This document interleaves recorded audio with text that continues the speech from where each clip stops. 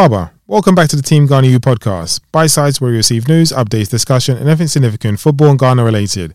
As always, we want you, the listeners, to be actively involved by tweeting or emailing us for discussion or wanting more information. The morning after. Usually I write down my thoughts and then I record what will be the podcast. I've been encouraged to go to the studio and record with bullet points. I kind of did that last week and I was going to do the same today, but I didn't want to miss anything out. So today we'll go semi-scripted. The morning after. What did we learn about Ghana v Brazil? Well, we learned why Brazil are one of the favourites going into the tournament, strolling to an easy 3-0 win against Ghana. While I thought the victory was easy, I thought there were some encouraging signs from the debutants, Salisu and Iñaki Williams in particular, who was very much on the front foot, direct and pushing people back towards their own goal.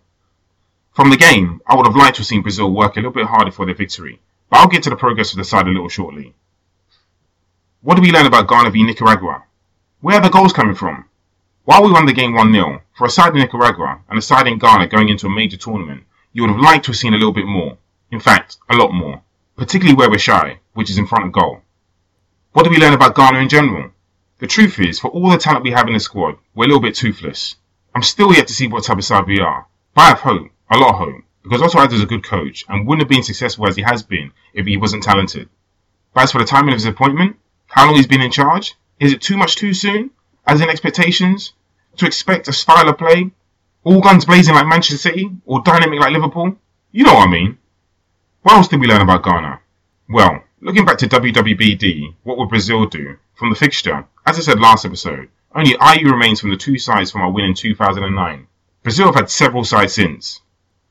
Someone asked me to host a tournament at under 16s and under 18s, and I said that's great, but I'm also interested in what's at under 10s and under 12s, those type of ages. What's underneath when you lift the hood up? What the infrastructure of youth football's like. Living life in the here and now is great, but it's important to know what's next. That's where we fell short.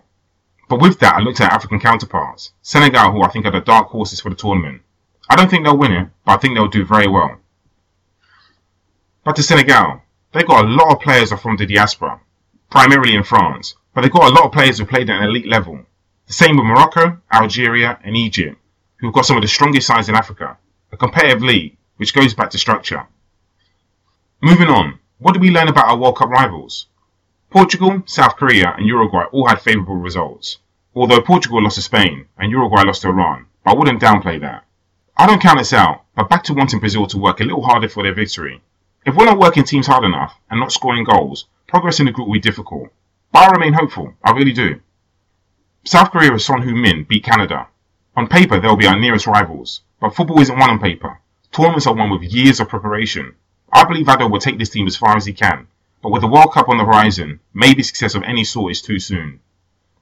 But, with that said, I want to know why success might not be too soon for Portugal, South Korea and Uruguay, more so the latter two, because we know very little about South Korea in particular. What have they done in recent years to generate interest in football in their country? And with Uruguay and Portugal, how have they managed to deliver another generation of talent? In particular with Portugal, because we know Uruguay are currently going through a transition. Is it money, which brings talent in coaches and players? Or is it a combination of both, with talent and a good plan and infrastructure?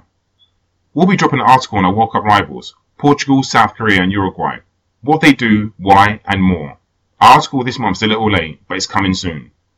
That's it for this week's episode. We'll be posting as usual via social media, keeping up with the stories that unfold in the coming weeks. As always, if you've got any questions or queries, email us at teamghanaeu@gmail.com or tweet or DM us at teamghanaeu on IG or Twitter.